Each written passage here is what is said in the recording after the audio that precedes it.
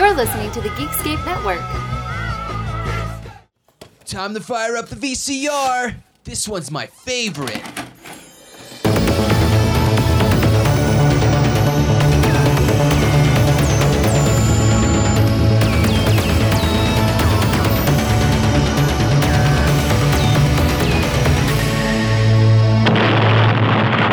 That was gold.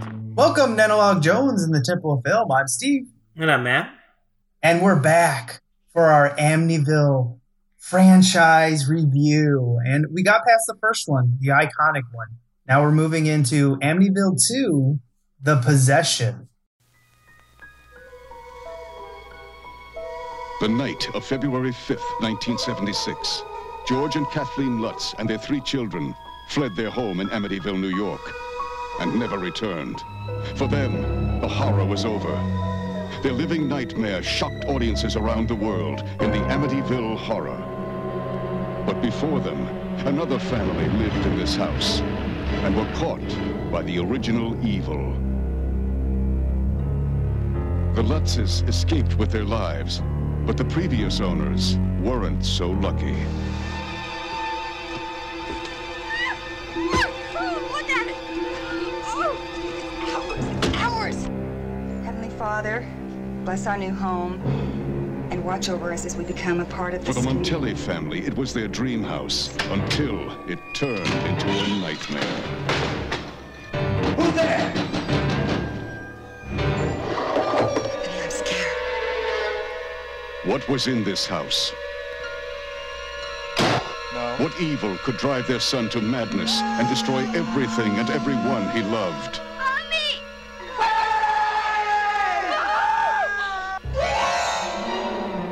Now, Amityville 2, The Possession.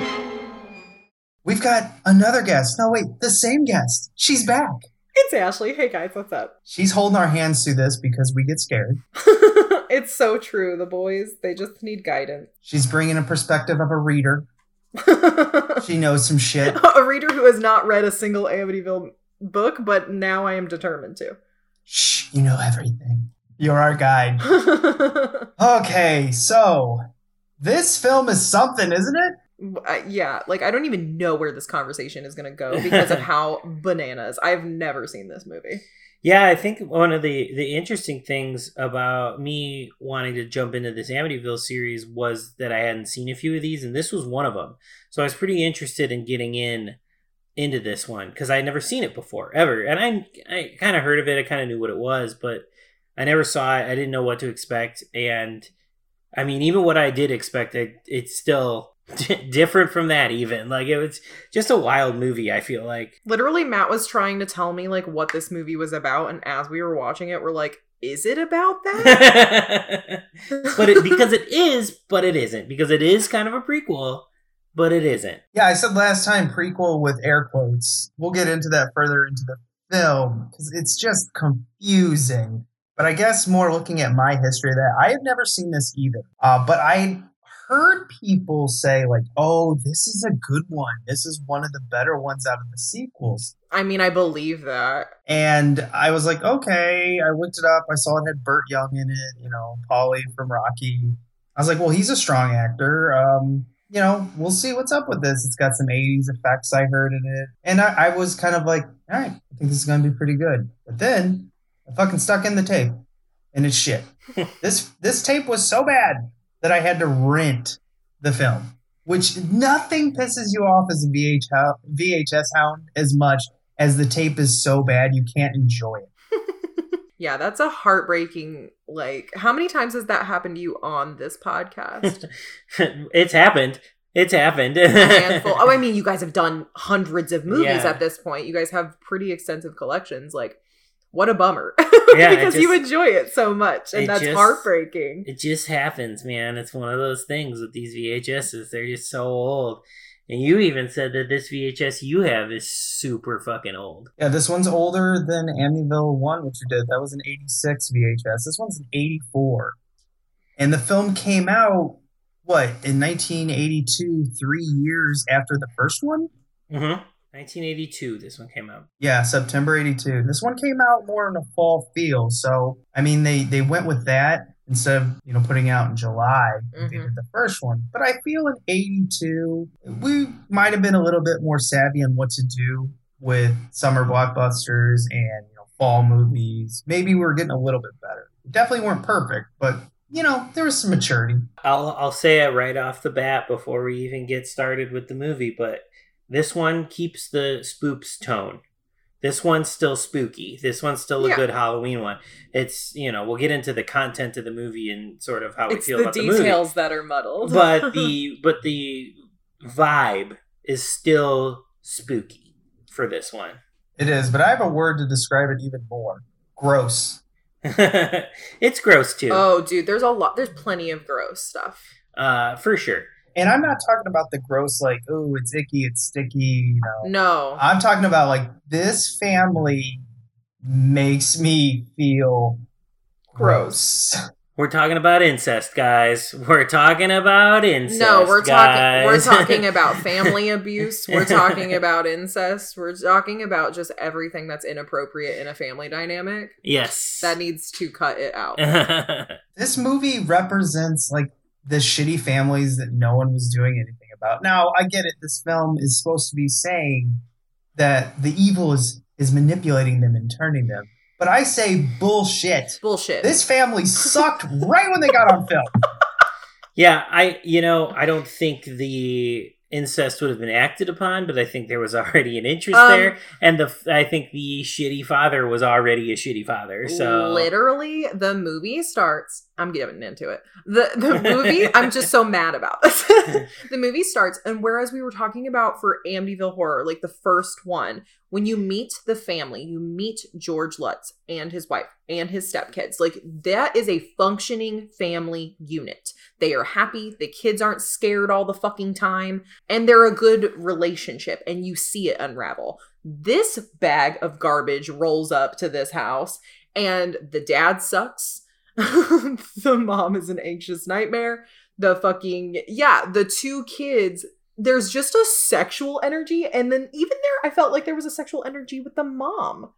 Yeah. I just don't know. I'm like, these people are not a family. This is a series of strangers who are going to fuck each other. It's so uncomfortable the whole time. And I think that's the point, but still. I don't think it's the point, because then I don't care about these people because they're already like doing all of the bad stuff, I guess, yeah. I guess I feel bad for the girl. We're going to talk about it more, I'm sure. But like, I guess I feel bad for the girl in the incest situation. But then she she's into it a little bit. But it's confusing because she's young. So you can't blame. This movie just gives you too many ickies. Looking at the director, the director was known for his spaghetti westerns, and let's destroy his name. It is Damiano.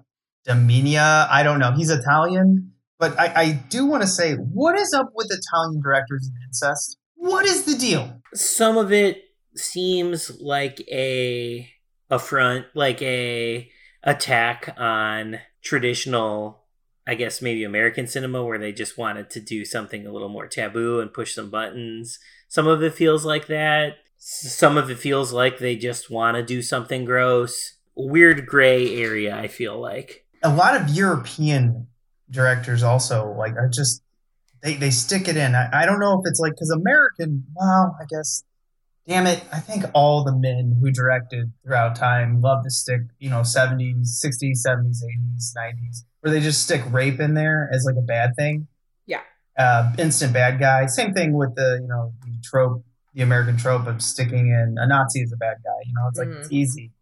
I'm going to give them the benefit of the doubt. And like what maybe Matt was saying is, I think they stick it in because it gets a reaction out of the audience. Well, think about like American cinema, like sex is taboo pretty much. Like in our culture, sex has always been kind of like taboo in every way. And so European directors, sex is not taboo, but what would be taboo? It's when sex is familial, or it's forbidden, or they have to think of different ways to like make you uncomfortable, because just sex for sex sake is not scandalous in European directors' eyes. Yes. Yeah. I'm just hoping that a lot of these European, especially Italian directors, don't want to bang their sister because it's creeping me out. Well, apparently, isn't like Pornhub's number one thing incest? Yeah, incest porn is all the rage. So apparently, what this is telling me is that society all over the world is repressing some weird urge to fuck your sister. Like, what is happening, guys? I'm sorry. Stop it. Yeah, I don't know what that is. I don't have any sisters. I have cousins that are females. No, that shit has never run in my mind. It's never run in my mind with my mom either. It's like I've always heard these like bullshit that they have when we go for psychology. Yes. The Oedipal complex and stuff. The Yeah. Oedipus complex. No, my mom is my mom. She's like my protector. I go to her when now it's not so much financial protection. It's like, I don't know what I'm doing. And I'm almost family 40. protection. Like it's a safety, and like you want to be comfortable with your family, and like some people aren't comfortable with their family, and it could be a thing where those households where it's like the Oedipus complex is kind of there. Maybe there was like always an assumption that you would be thinking about that. They say that's wrong, and so then your brain starts thinking about it more. I just feel like that was something that was not even to be aware Addressed, of. yeah, And so like when you're not anticipating like a child to be malicious, when you're anticipating it, you put that onto them. You put it in their heads, yeah. Yes. It's like why are they thinking that way? Yeah, you wonder if they're coming from homes that are like, hey, don't fuck your sister, and then they're like, well, fuck. That's like now it's the only thing Now I want I'm to do. thinking about it. Now I'm thinking but like, about yeah, it. when we grew up, it just was never it's duh. No, it's never was talked about. We were lucky to grow up in households that don't have that strange energy, like any kind of negative energy and sexual repressed energy, and like a lack of an invitation to discuss things about the body and like making your body feel shameful and your thoughts feel shameful. That's gonna spiral. Yeah, and that's how you get into taboo porn, I feel like. Then, Yeah. because then it's, well, what wrong? And then how far can I push it then? Yeah, so I don't know. in the long story, I don't know. I don't know how we got here. Oh, I do. An Italian director stuck in a... Oh, I meant we as people. Oh. Like, we as human race. I don't know how we got here. Fuck, it's all like stepsister, stepson bullshit. That at least that's what I'm thinking it is.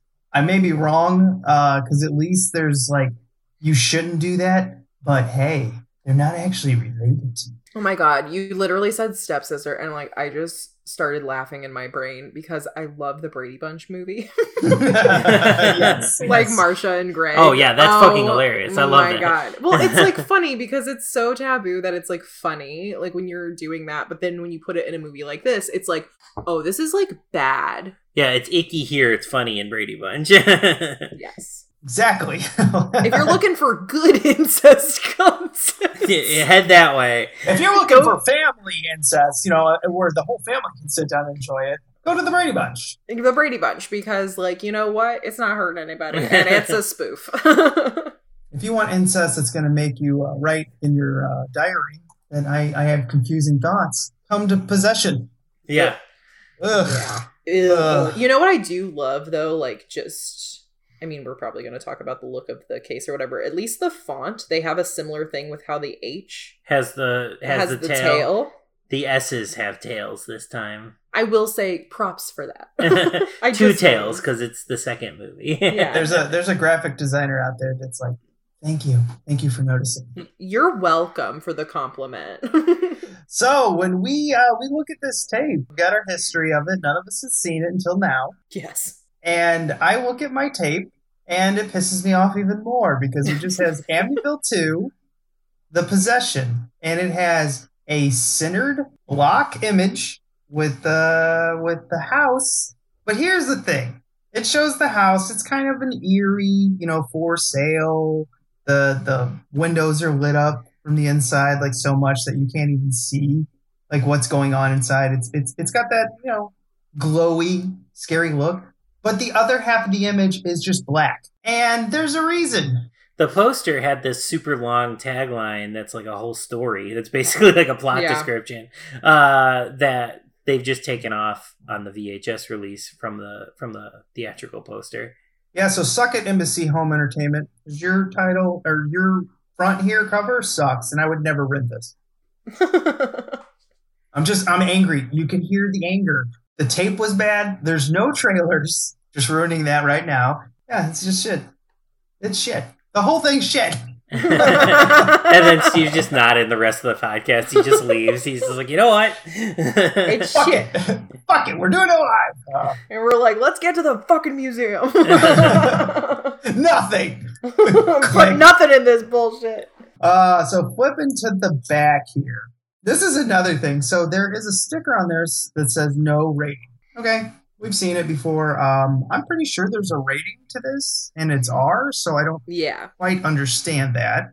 Yeah, because I'm looking at the movie poster right now, and it says R. I guess when it was released on VHS in 1984, this one, they took the rating off. How does that work? In the early days of VHS, they may have had to re-rate it for the video release, and they probably just didn't fucking do it. They were probably like, we're good. It came out in theaters. You already know what it is. Doesn't matter. We're not going to resubmit. Well, the sticker is over the first word in the paragraph, and I have no idea what it is. Let's figure it out together. It's got work in it. It has, all I see is EWORK. Homework. And then it says, for fright with no room for the timid. I have no clue. So 2 words, something. Second word, EWORK. I don't know how many letters are in the front. For fright with no room for the timid. It's like a puzzle with no visual. So.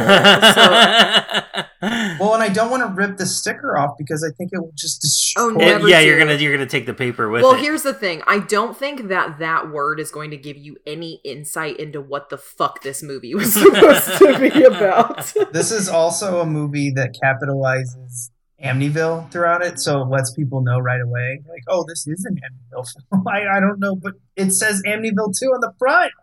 I know! The mystery of Amityville continues in the suspenseful tale of the supernatural. Amityville 2 awakens your wildest fears when a dream in quotes, dream house becomes a nightmare.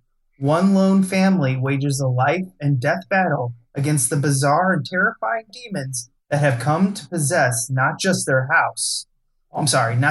home, but their very lives. It's homemade horror all the way. Stars Burt Young and Ritanya Alda. 1983, color, running time, 110 minutes. It has 2 stills, both from the movie. One with the father reading the Bible in front of the house. And then we have the 2 little kids that no one knows the names of, hugging in fear. I'm getting saucy.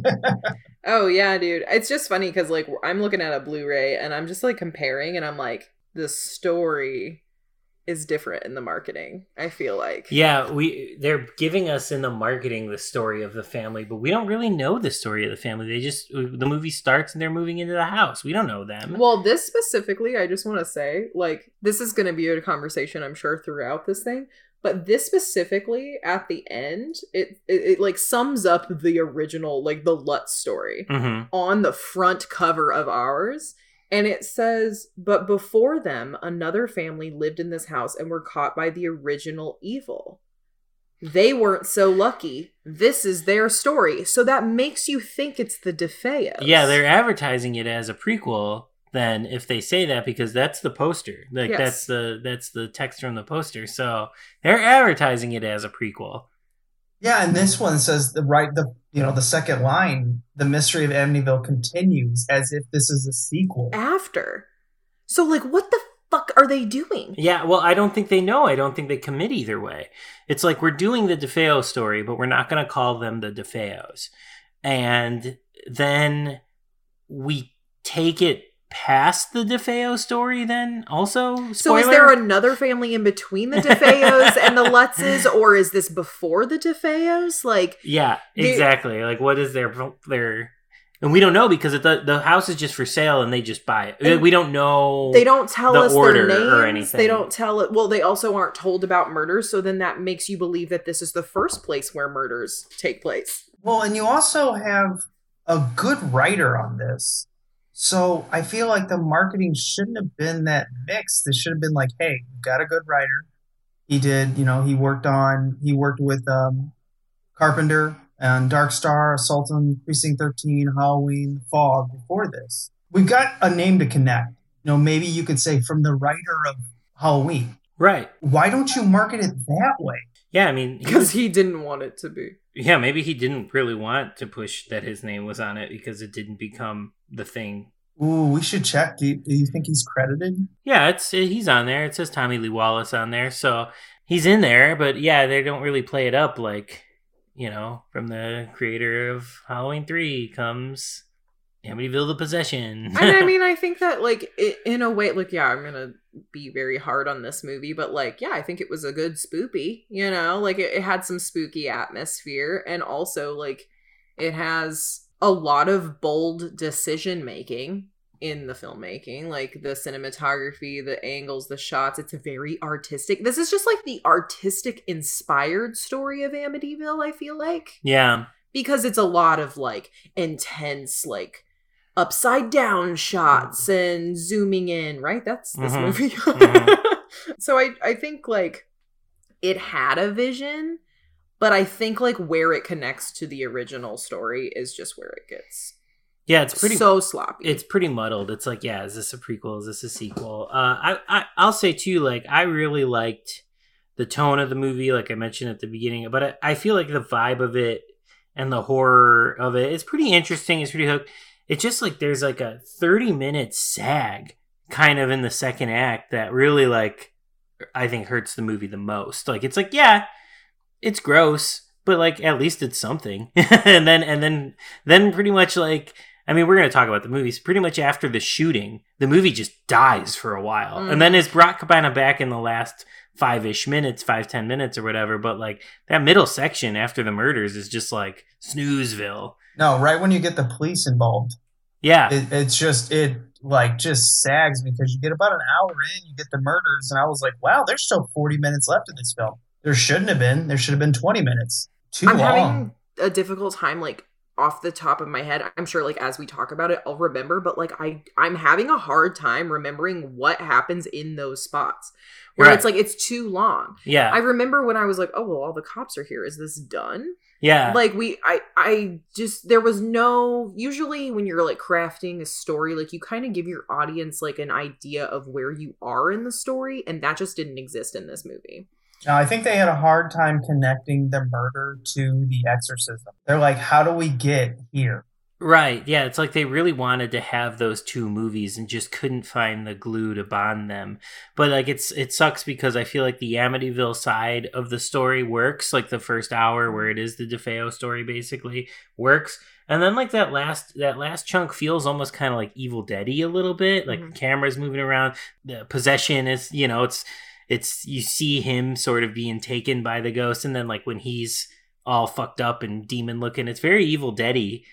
And it's a shame that sort of that middle glue that bonds those two movies is such a snooze.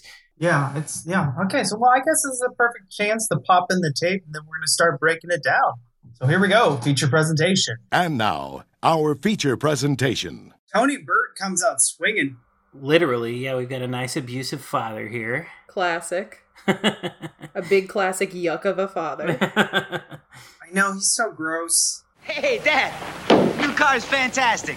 You should have seen it back there at the red light. There was this guy there stepping on the accelerator, right?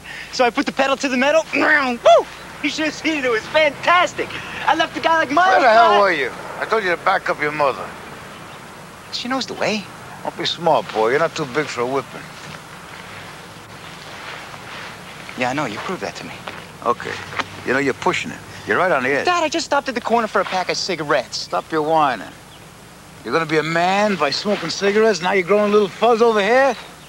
Learn how to take some orders. And I guess they hired him for this because they, saw him in Rocky. He wins the Academy Award. I don't know how many jobs he was getting after this. I know nothing about his acting career. But, I mean, if you're going to take a role like this, I assume, one, you're either getting, this is all you're getting offered, or two, you feel comfortable doing this role. Yeah, I don't know. I mean, like, I guess it's a good performance because, like, I cannot stand him and he's the worst. That's what I'm saying. Like, Burt Young made a choice here. It's like, is this going to be your career? Or is this the only thing you can get? It might be a typecast situation. It could be. And then we've got the enabler mother, of course, that just like lets it all happen. And we've got the teenage son who's standing in for Ronnie DeFeo, but is not Ronald DeFeo Jr. He's Sonny in this. Yeah, and can I defend the mother just a little bit? Absolutely, you can. Okay, so she's got a religious background where she can't leave.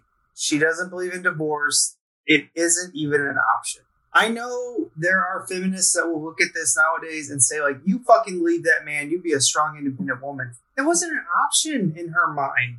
Actually, like, I feel like as the movie goes on, she's finally reaching a breaking point because she's finally starting to threaten to leave. And he's like, you would never, you know, like he comes back at it swinging because like in the time it wasn't an option. But like this insanity has like caused her to actually do it. So yeah, feminists could be like, no, she was doing the best with what she was working with. But I also think this was written by people in a more open culture. I look at this of people who live in the South, the Bible Belt. I think they'll relate to that more because that's not an option for a lot of them. Maybe nowadays, clearly, but it's still not an option in some households and everything. It's just still not. The horror behind the horror, I guess you could say, is like, this is why I hate movies like this.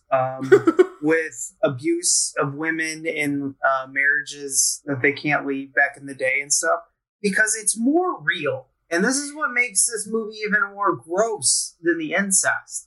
At least the incest was a choice. Sure, it was by a young man and a young woman who are fucking dumb and they don't really understand. I think that he understood and she didn't at first. And also he's coercing her kind of by complimenting her. It's like a manipulation. There's a lot of manipulation in this movie, like with every character. I completely agree. I was more like overlooking that to get, more to the mom and dad thing. Oh, for sure. It's just like, that's why I find that obviously the incest is gross. That's like the most like top level grossness you can get in this. But I think, the abuse of the family from the, okay, let's see. The woman's called the matriarch. What is the man called? Patriarch. Is it patriarch? Yeah, it's like the patriarchy. Oh, okay. So it's just as obvious as I thought. I think so, yeah. Like, I just feel like that one more hits to home. Well, it's too real. It's what like incest happens, yeah, but it's more fabricated in this movie. It's more of like a set piece for this movie. It's gross, but it's a set piece. Abusive relationships is just way too real. That's what I was trying to get to. Is like it's so rampant and I'm sure it's more rampant in other cultures too. It's not just American cultures, but we live in that culture. Now, hopefully, none of that happened in your families. But what I'm saying is like we've heard the stories of America and especially its past where people are just abused and they feel no power to get out. And she doesn't even have a job. She's stay-at-home mom. It just made my brain fly off the hinge. I think that's like such a good point though, that like nowadays when we watch these movies and stuff, we do get mad, and that's a good sign because it's like this is a story about something and a way of life that does not fit into our mental like comprehension anymore. We have evolved past that. Well, most of us. I know what you mean. Oh, nudge, nudge, wink, wink. It's so difficult to watch because like the two little kids were present during like a haunting moment. I can't remember what happened. And then the dad comes in and beats their ass.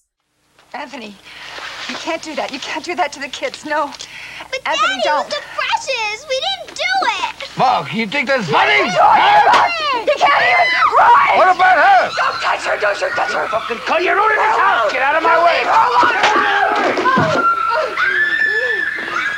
I just love the pig that they draw. The ghost is a haunting artist. I will say that. Yeah, actually, it was like a really cool like graphic moment to like leave a threatening message on the wall. I feel like that drawing is like of the thing we saw in the first one, so I feel like there is that connection between the two with that. drawing, because the demon we see at the end of the movie looks more like the demon in 3, but the drawing on the wall looks more like the demon in 1. So I think it's a nice connective thing. This is where I really started to draw the line of how much I hate the director. And let me explain to you why. I started to do some heavy research on this one of the director. I saw an interview. The director was trying to explain that, like, you know, he wanted to take a family that had everything going for it and show how demons could make everything perverse. What? At what point was this family good? Like, yeah, what did they have going for them beyond getting a new home? Is that what he's saying? Like, the opportunity of a new home? I don't know, but this director was clearly... He's an asshole. He was a fucking asshole. Because he definitely talked down the woman take care of the family. Basically, it came down to a woman should take care of their family in this interview. And I was like, oh, you're this fucking guy. Yeah, it's like an abusive, like, apologizer. You know, he said, like, the family was doing good beforehand. I go, so apparently being an abusive, authoritarian husband is fine. That was fine in his book. So at what point was is beating your kids and treating them like shit fine? He's the man of the house. He can do whatever he wants. And yeah, this isn't like a demon making him do this. Literally, one of the first things that comes out of his mouth in the movie is like a threat. He's like, oh, well, just remember, I can still beat your ass. Yeah, or basically, you're not too small for a beat. Yes, and it's just like, I love this, like, just, it's a trope now, but it's like, I've seen this in like real life. It's just nauseating how like a father figure, instead of like having any small talk or kindness or anything, or even just neutralness, they always have to say things that are aggressive and like making you fear them. And I'm just like, that is so over. Like, it's disgusting. Well, he makes this, when the priest comes over and stuff, he makes like the little kids say sir to him and stuff. And it's like, these kids aren't living life. They're not, you know, they're basically being raised in boot camp here, and it's terrifying for a little kid. He didn't want the priest there at all. He was so disrespectful because another man who the woman was like thanking and being thankful for, the husband gets self-conscious, and he's like, I'm the only one who should be taking care of this fucking family. Jesus Christ! What do you kids think this house is, a playground? No, I didn't do it! Don't you lie to me! Please, don't hit the child. Mister, this isn't your business, you hear that? I raise my children the way I see fit. Now you do what you gotta do and go. Kind of makes you feel good that he gets fucking blown away halfway through this movie. Yeah, but then sadly everyone else does. So, but I agree with you. Like when he gets shot, which I think was off camera, which pissed me off. Yeah, I know. I wanted to see the torture. It's true. You want to see that guy get fucking blown away. And this is also a script where they had a rape in there of she was raped before the shooting. And it's what really sets off the kid other than the demon possession. So the actress who played the daughter, Diane Freeman, yes. So she's a little bit more jaded on this, where one, she hated her eyebrows. She makes sure to bring that up multiple times. And yeah, they should have been, I don't know, there's no one around to pluck these? Hey, preteens are like raging hormones. I was a girl back then. Like, you don't know what the fuck is going on. And we're talking 1982 also. Everything's pretty all natural at that time. Yeah, well, the actress is like, I can't believe no one plucked my eyebrows. It's like, she struggles to view it. But yeah, she's got an interview on YouTube where she doesn't really want to ever watch this film again. Yeah, from her character's point of view, obviously a lot different than the mother's character point of view. And she was a young person at the time doing these extreme, like, incestuous things. She literally just turned 18 years old. Gross. It's almost weird, though, like, actually, about the eyebrow plucking. That's just, like, an interesting thing because, like, I guess in lines of, I mean, it's a topical thing, like pedophilia and everything. There's something about, like, a young girl having hair grow in and like stuff like that, where it's almost like sexualized in that way, where it's like that's youth becoming a woman. Ew. And I'm sorry to bring this up. So sorry. I just want everybody to like think about it. Sometimes it's like, why are things discussed like that? It's because they sexualize the hair on women. That's why you want them to shave and everything. And I don't know. Everything's so sexualized and gross. So that was probably something that was ingrained in the actress. It is ingrained in everyone. It's ingrained, yeah. It's ingrained in society. Mostly, she talked about like she had just turned 17. They were filming in Mexico City. They wanted to know if she'd show her breast. And, she was becoming a young actress at that time. And maybe she's just like, I'll do anything to get into a serious role. There's no facts on this. This is me looking into a situation and being like, yeah, young girls, like, fuck it, I'll show my boobs.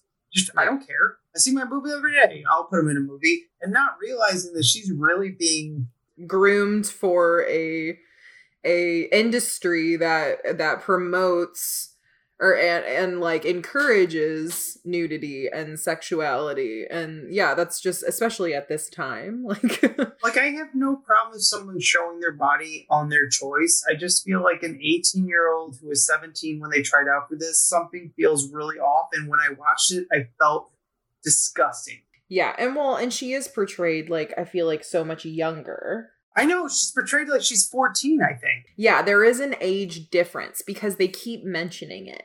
They keep saying, like, I'm only this much younger than you, like, we used to take baths all the time together and, like, all this stuff, and then now there's this switch.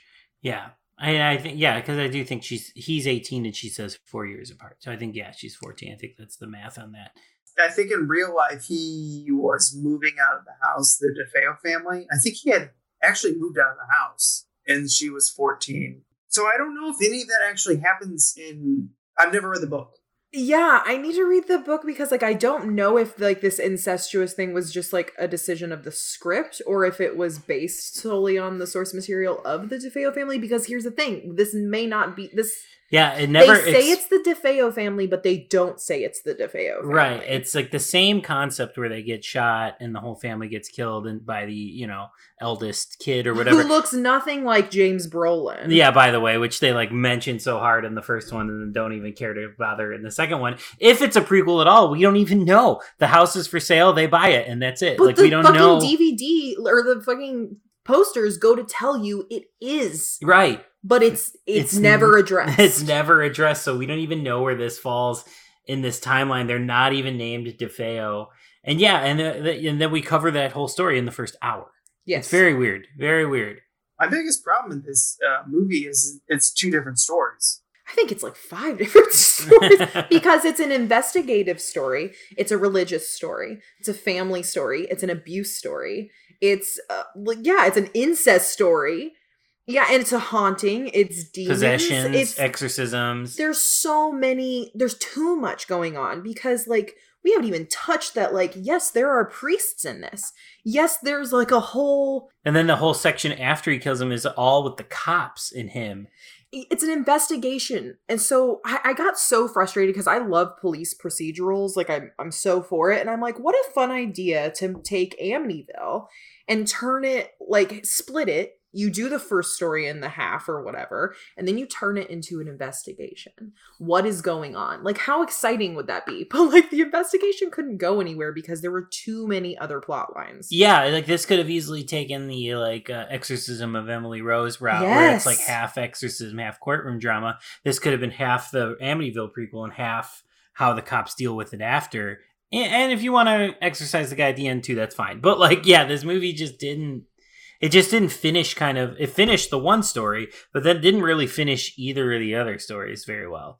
This reminds me of something that could be good in a series. Maybe 12, 14 episodes or something in Netflix or Amazon Prime. That's fine to take like something that starts somewhere and goes somewhere else because you have time. Yes. This, you don't have any time. And I think this is a real problem with these films that are trying to portray a book.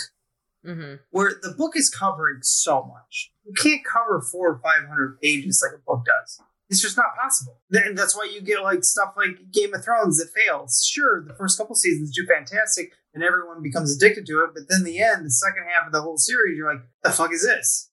Trying to take on too much. Yeah, there was just too much unanswered. And it's like some things don't have to be answered, but don't put so much stock in them if they're not going to pay off. It's like you can have small things mentioned here and there, but like don't fully explore it if you're not going to pay off the end.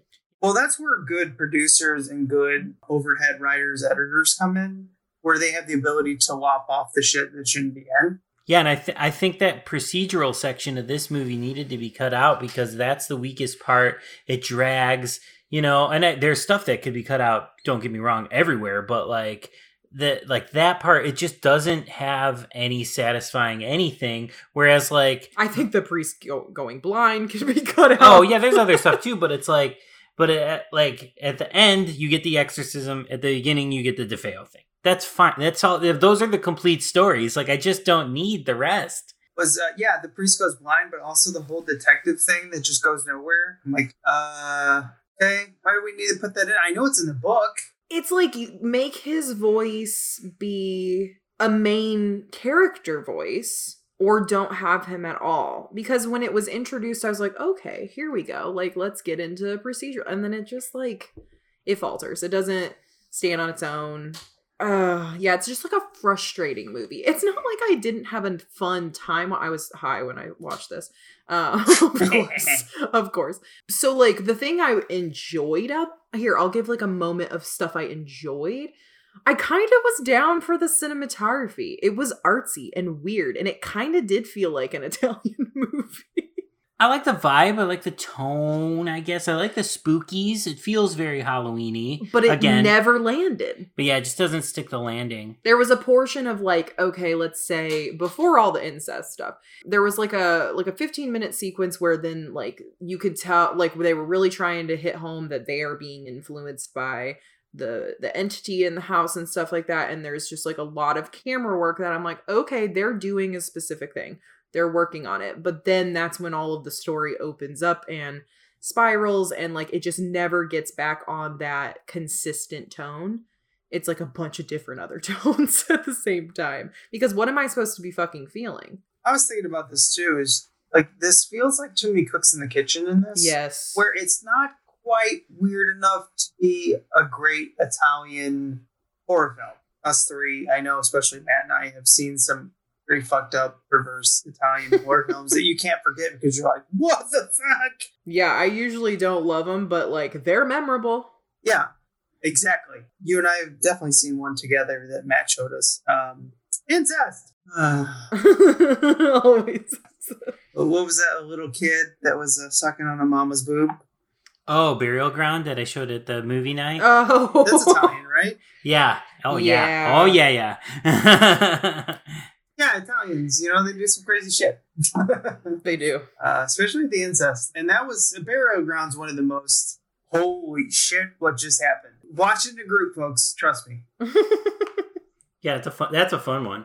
This one's not so fun. This one is fun in parts. I think the end's fun. I think some of the beginning's fun. This one does have some fun, but mostly overall, no, not a super fun movie. I mean, the whole lawyer cop thing, we all know that can just be thrown out. But what gets me is, even though I know the shootings were coming, it got me because it was too early in the film in my mind. I was like, wait, we're an hour in, you're already doing this? Yeah, I also was not anticipating it to do that. I'm like, what? There's still so much left. What could they possibly do? Yeah, I thought it was going to be like a dream or a premonition or something, and then it ended up being the actual, and I was like, oh. And then I was like confused because they never really addressed them as like the DeFeos, and I was just very confused because it was like following that storyline, but not exactly. So I wasn't really like sure what was going on. And then, yeah, when they like shifted into the procedural section of the movie, I was just like kind of checked out. It just, yeah. I mean, there's some good makeup at the end though with the possession and stuff. And then when he's like the demon underneath, there's some good 80s effects there. Yeah. I like the third act. Well, I should say the second half of the third act when this turns into an Exorcist movie. I like you, Adamski. I understand you. You want to dominate like your bishops and more. give it to you, Adamski. Sonny, if you can hear me, resist the unclean spirit. Will it to leave your body. You've decided to do this on your own, without the support of the church. You are disobeying the church. Now you are alone, Adamski. Like, he has like this weird zombie makeup, and I'm like, what is this? Very Evil Dead-y. Yes. Very Evil Dead. Yeah. Well, and like the pulsating neck with the veins and everything, that was cool. There was a lot of makeup when he was with the daughter that didn't look too good. But when they get to the pulsating neck and everything like that, and the pulsating veins, it looks fantastic. And I was honestly trying to figure out how they made the veins all, because they were so thin. I was like, how you couldn't get a condom in there. So I know you weren't using the latex condom. I'm curious if it was like you know those balloons, like the thin long balloons you do for balloon animals and stuff. So maybe they had like a compression thing with like those thin tubes, because then they can control how thin it was. But then I don't know. Couldn't see the line of the makeup where it started and ended. That was the problem with when he was turning into a demon with the sister coming into the room. You could see the makeup lines.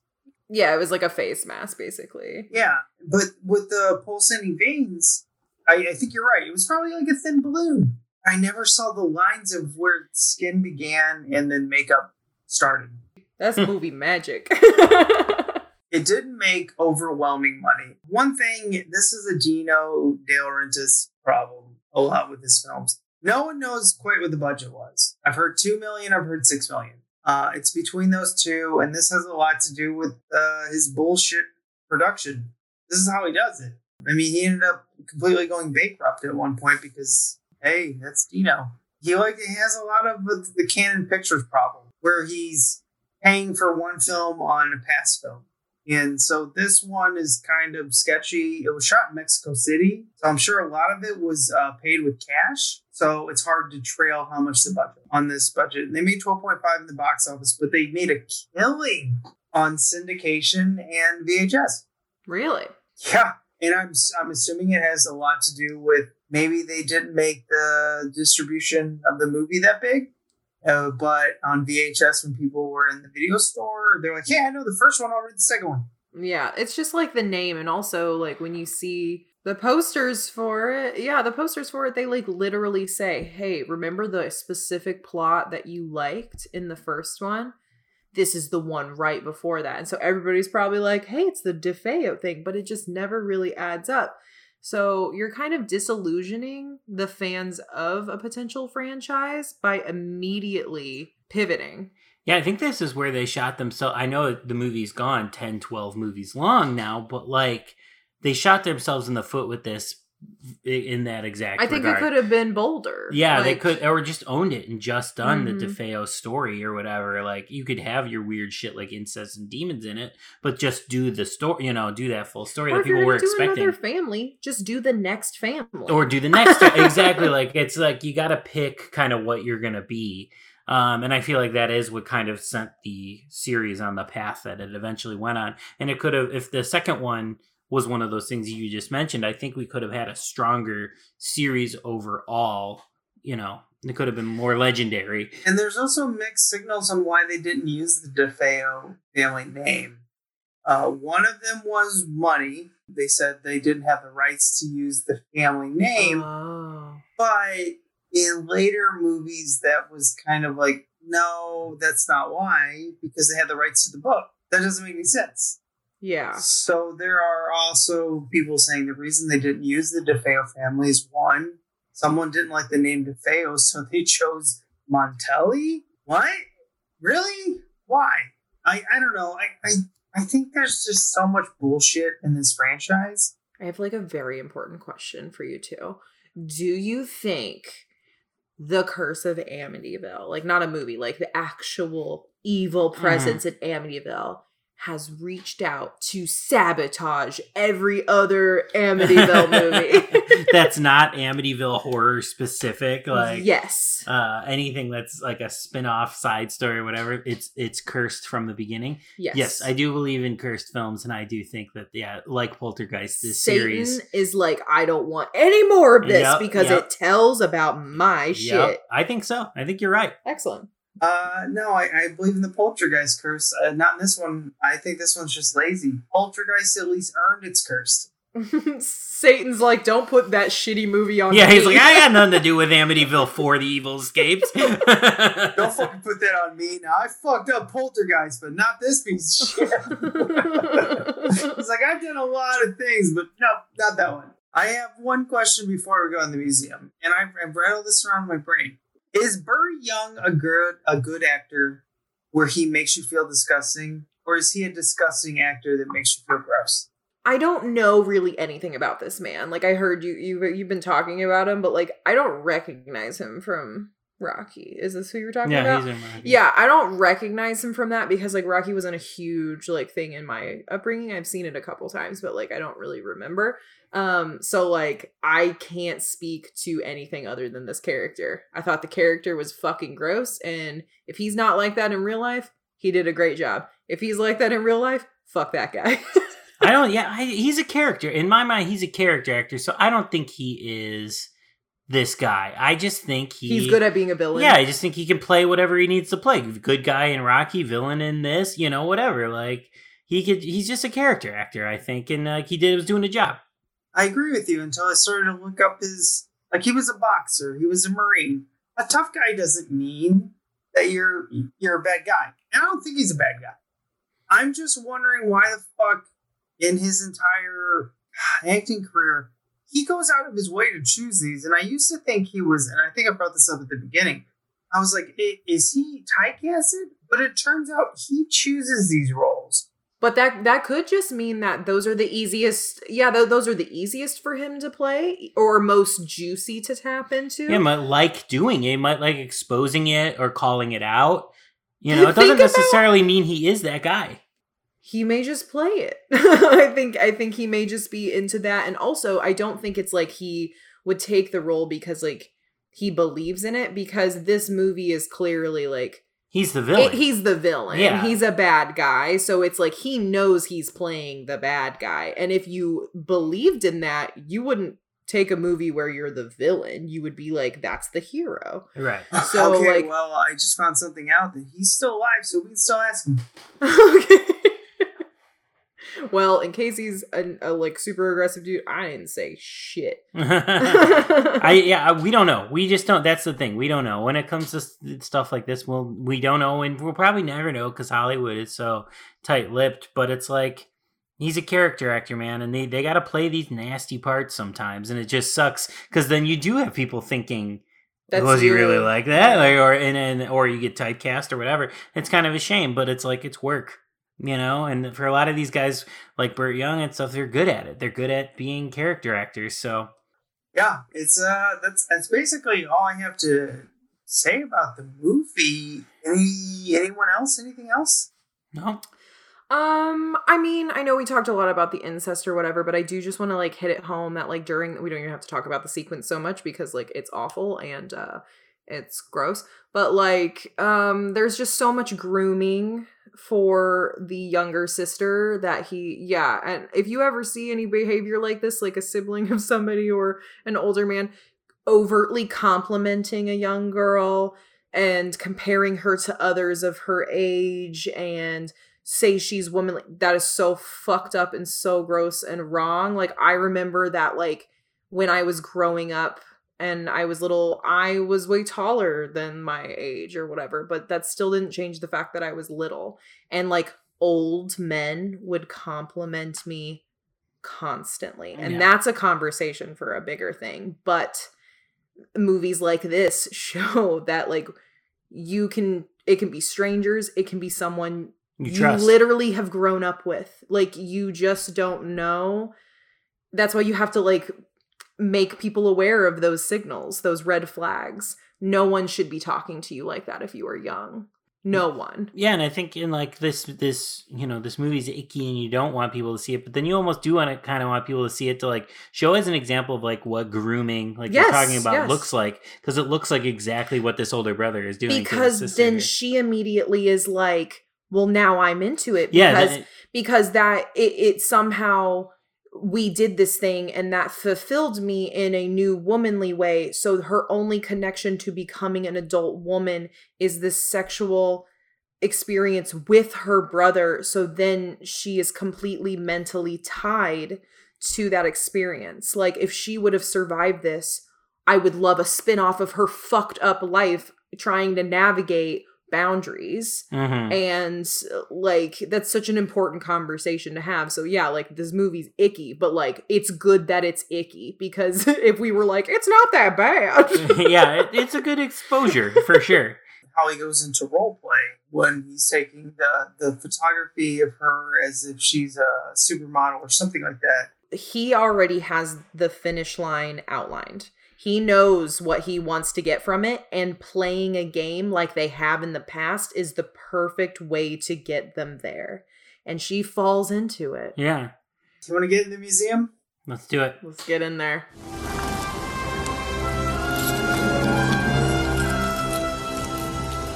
This is the second time I've had to reclaim my property from you. That belongs in a museum. So do you.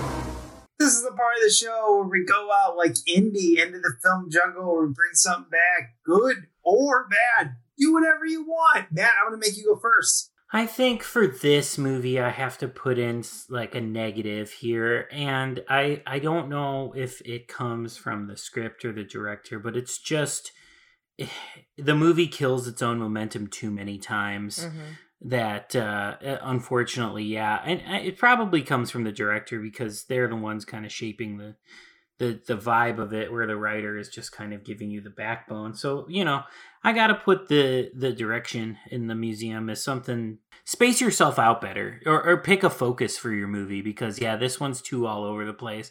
But it is unfortunate that it is, because there is so much good stuff in it, and like we are having this conversation that, you know, a bigger, longer conversation that this movie inspired us to have. So obviously there's some good with it, but there's a lot of ugly with it too. And it's like, it's good that we have this conversation, but what we're seeing, do we enjoy like watching this in this movie?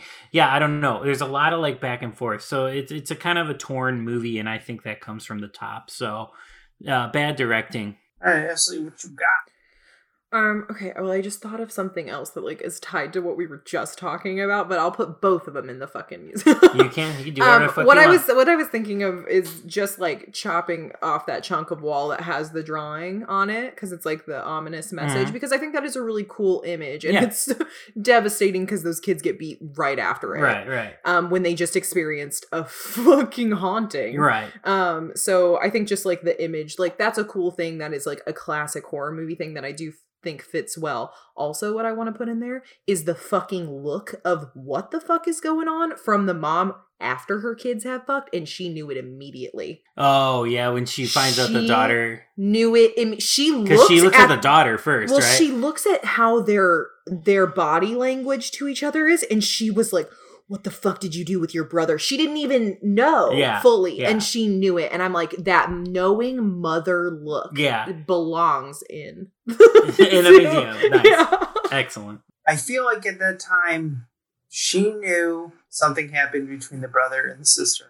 But she's also feeling like she's being abused by the husband. She feels trapped because she can't divorce him. I think she actually is on the verge of taking extreme action from that that point, because then she's seeing how the environment has affected her children to become pure evil. They're doing sin. They are sinning. So she's like, I gotta fucking get these people out. I mean, obviously it didn't work out that way. But yeah, I don't know. I think that character is a complex one. But what are you putting in there? I wanted to put a positive in of this, of like latex and everything like that, where the pulsating veins and everything like that. But just like at the end of the day, it's like, I just don't like this film. So I'm going to put a negative in of, you know, you got to decide what you're going to go with, because this film feels like half Amityville, a little bit like CSI, and then a little bit Exorcist ripoff. gotta decide what you're gonna do here, because I feel like this is so 2 different films or 3 different films that like it pisses me off. So the script's got to be whittled down into something that makes sense. You should just put like 4 different scripts in there. Well, it feels all over the place. It feels like at the beginning you get an Amityville movie where they're moving in the house, but you don't feel a sweet family being, corrupted. And then at one point, I feel like they go into the cops arresting, and then they're describing why someone should plead, insanity over someone pleading, like, hey, man, you can't plead that someone's possessed by a devil. And like, it's weird. That whole instance where the cops are in the hospital and the lawyer scenes, they're so weird. It doesn't make any sense. And then it goes into a complete Exorcist movie where the kid is possessed by a demon and the priest is trying to rip it out of him. That's Exorcist. That's not Amityville. Amityville isn't, I know this is just the second movie, so maybe I'm going a little strong with it, but Amityville should be based off of the house and the horrors that were there. Is changing people inside of the house. Once you're out of the house, you should start to change. Yeah, well, I mean, it just depends on how long the pull I think it is. But yeah, the further distance you have, well, because George is at the bar and he's freaking out. But once he's broken from the trance, he's fine. So it's like, yeah, how long does it take for you to get broken from the trance? Good point. Yeah, I never thought about that because he went to the bar. Why wouldn't that break him from everything? I think it was just enough for him to listen to someone with a different perspective. And that'll wrap it up for this week. The ending, Amityville 2, The Possession. Such a weird, fascinating film. Yeah, if you're down to get like into weird movies, like watch it and have your mind blown. But like, it's so confusing. There's a lot to take apart here. Watch it with a friend. Yeah, it's just misinformed, I feel like, and misdirected. I feel like this isn't talked about much, but it's definitely weird enough to be talked about. Yeah.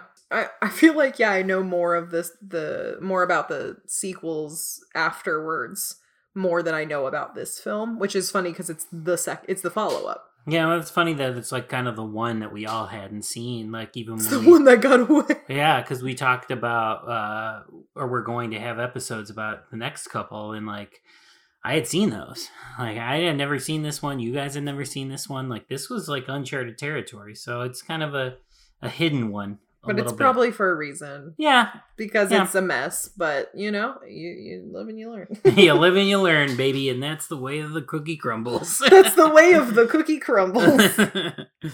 So come back next week where we go into number 3, the 3D version. The movie made 14 months after. I don't know when it was made, but it came out 14 months after this one. That's quick. That's a quick turnaround. They're like, ditch the second. Let's go to the third. Let's go to a PG movie. Fuck this shit. Oh my God. So 3D effects everywhere, and we will have a different guest on there. But that reminds me to say, Ashley, thank you for coming on and tell them about the AF High List.